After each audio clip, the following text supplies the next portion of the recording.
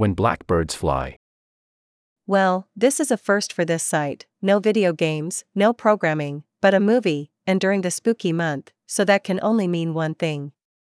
Yep, a horror movie, and what better movie to talk about than everyone's favorite animated motion picture, When Blackbirds Fly from Jimmy Screamer Claus? What do you mean you've never heard of it?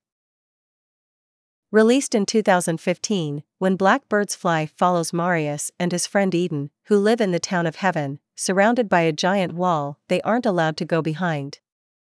Then they do. The stuff happens. What kind of stuff? No idea. If only there was a movie you could watch that told you with a trailer on YouTube, that would be nice, wouldn't it? Also, as a heads up, there will be spoilers, so if the trailer grabs your attention, or at any point here it sounds interesting, I highly recommend picking up a copy first.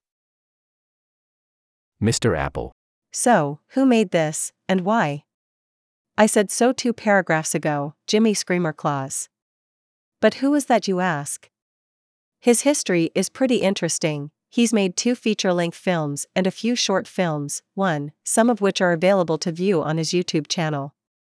He also has been making music for a while as well, since at least 2003, too, although I haven't listened to much of it outside of Mutwa, which is also on his channel. I first heard of Screamer Claus from his first animated film, Where the Dead Go to Die, released in 2012, to an interesting reception. Starting as a short parody of Lassie called Tainted Milk, eventually it became an anthology with 2 other shorts included.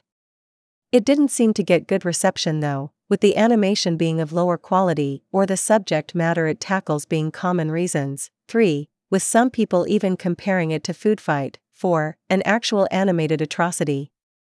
I still have yet to watch it though, so maybe I'll talk about it another day. Moving back to the Black Flying Bird movie, it actually has some pretty interesting history to it. So it started with something about Peeps candy and ducks fighting each other, and a giant mouth was there too. Eventually, while writing the story, he decided that it would be better to rewrite it with humans instead. Probably a good idea. Apparently, he was obsessed with religious scare films at the time, and rewrote it to involve a cult, led by a man named Cain, and a bunch of blackbirds trying to save people from his propaganda. The movie took him 3 years to animate, using Cinema 4D, and a bunch of other apps. The animation was done entirely by him, with a bit of help for the opening sequence, which was done by M. Strange, who also has some pretty unique animations and movies on his channel as well, and has worked with Screamer Claus on other projects as well. Unfortunately, while it seems that Blackbirds was successful, Jimmy struggled to get media attention, claiming that most people found Where the Dead Go to Die first. However, people seem to have had a more positive opinion on When Blackbirds Fly than the former. Of course, plenty more people worked on the movie as well. The full credits can be found here. Pretty much everyone who worked on it I haven't heard of before, but shout out to the best name probably invented by humanity, Passenger of Shit / Rancid Shit Wink / Dudley in a Cocoon.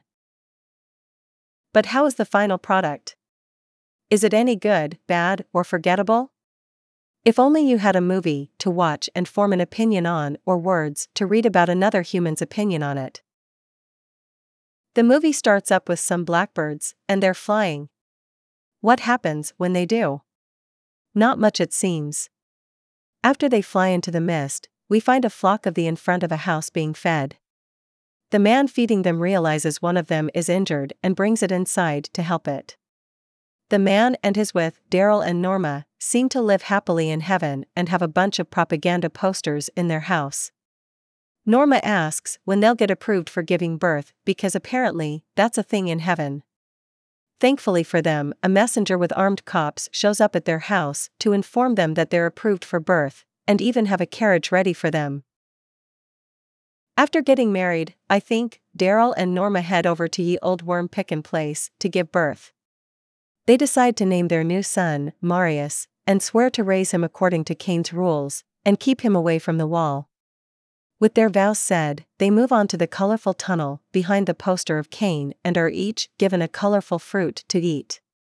Like the name of the building states, they now gotta pick a worm. Why, who knows? Norma ends up picking one that's dying due to never being picked or loved. With the worm picked, they now use it in the birthing ritual, and this ritual is something. Daryl and Norma are given a knife and take turns stabbing themselves to bleed into a cup. After that, Norma drinks the blood and vomits it onto the worm baby, which is then picked up by some weird squiggly ball of light that turns it into a human boy. Whatever works, I guess? Daryl and Norma attempt to teach Marius about the world and life, which seems to overwhelm and confuse him. They also show him a picture of Cain, which terrifies him, but they seem to think he loves Cain already. They even hang propaganda above his bed.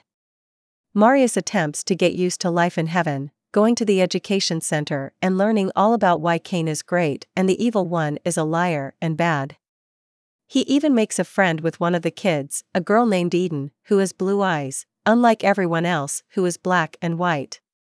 One day, Marius follows a blackbird he finds to the wall, where a poster falls and reveals a hole to the other side. A land filled with enough color to give you a headache.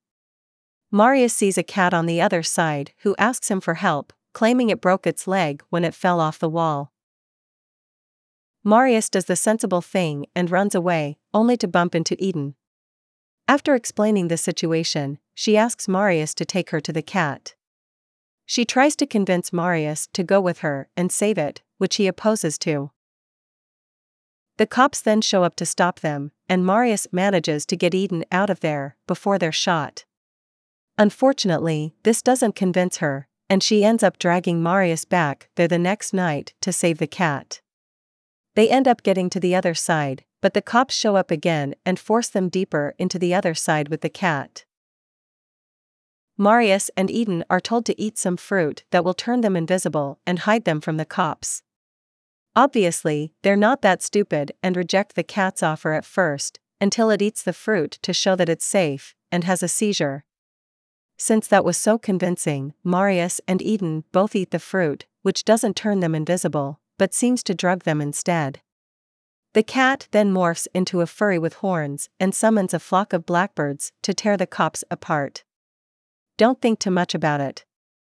The furry lady tells them that they can't go back until the fruit wears off, and offers to show them around the world while that happens. What happens next? You'll have to watch the movie to find out. I skipped over a lot of stuff in this summary, but I highly recommend seeing the rest for yourself. It's just not the same with me explaining it. So what do I personally think of this movie? I think it's fucking awesome. When Blackbirds Fly is a very unique experience that is difficult to find in other movies.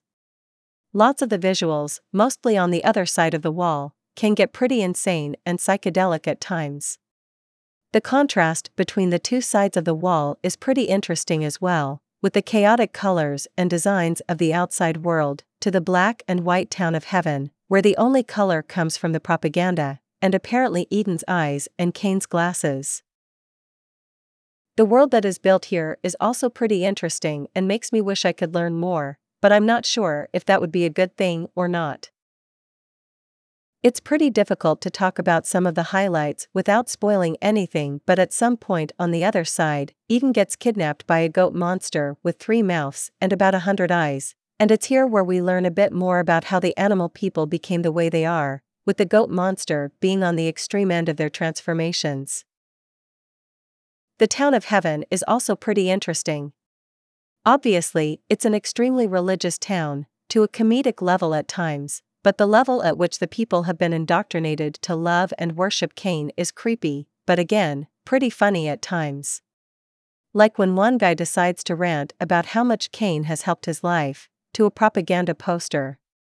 However, the scenes in the school give us an idea of how the citizens are terrified since birth about the dangers of the outside world, and just how frightened the citizens must be at all times. Although I'm still curious about what people in this universe do for work. However, as much as I like this movie, it of course isn't perfect. While the animation obviously isn't perfect either, for the most part it looks good and the characters' movements are good as well, but some moments stick out more than others. There are times when a character will pick up an object or be handed one by someone else, and it will just snap to their hand. Some characters also aren't animated in some scenes, usually background characters. This is noticeable in a scene near the end of the movie where Marius is in the elevator being taken to Kane, and the two guards behind him are standing still while he moves. It can also be noticed while Kane is talking to Marius as he gets down on his knees. There are some effects later in the movie that may be more difficult to look at. When I first finished this movie, I started to get a headache. For the most part, it's not bad, just a bit of a warning. The voices acting for all the characters is awesome, however, it may just be me, but I feel that the character Mr. Apple wasn't recorded as well as the other characters. It's not bad, just sounded off to me at first. The three-mouthed goat monster could also be difficult to understand at times. That's all I got to say about When Blackbirds Fly. Despite the animation quality and other stuff I mentioned before, I really recommend checking it out. A lot of horror movies can feel pretty formulaic at times or are a remake/reboot, or both, so it's awesome to see something different and creative. If it looks interesting, I'd also recommend Screamer Claw's short films on his YouTube channel as well. Not sure how many more movies I'll talk about on this site, I just thought this one was interesting enough to mention. What did you think? Have you seen this movie? Did I successfully convince you to check it out? Are you still here? If so, leave a comment, they exist for a reason. References.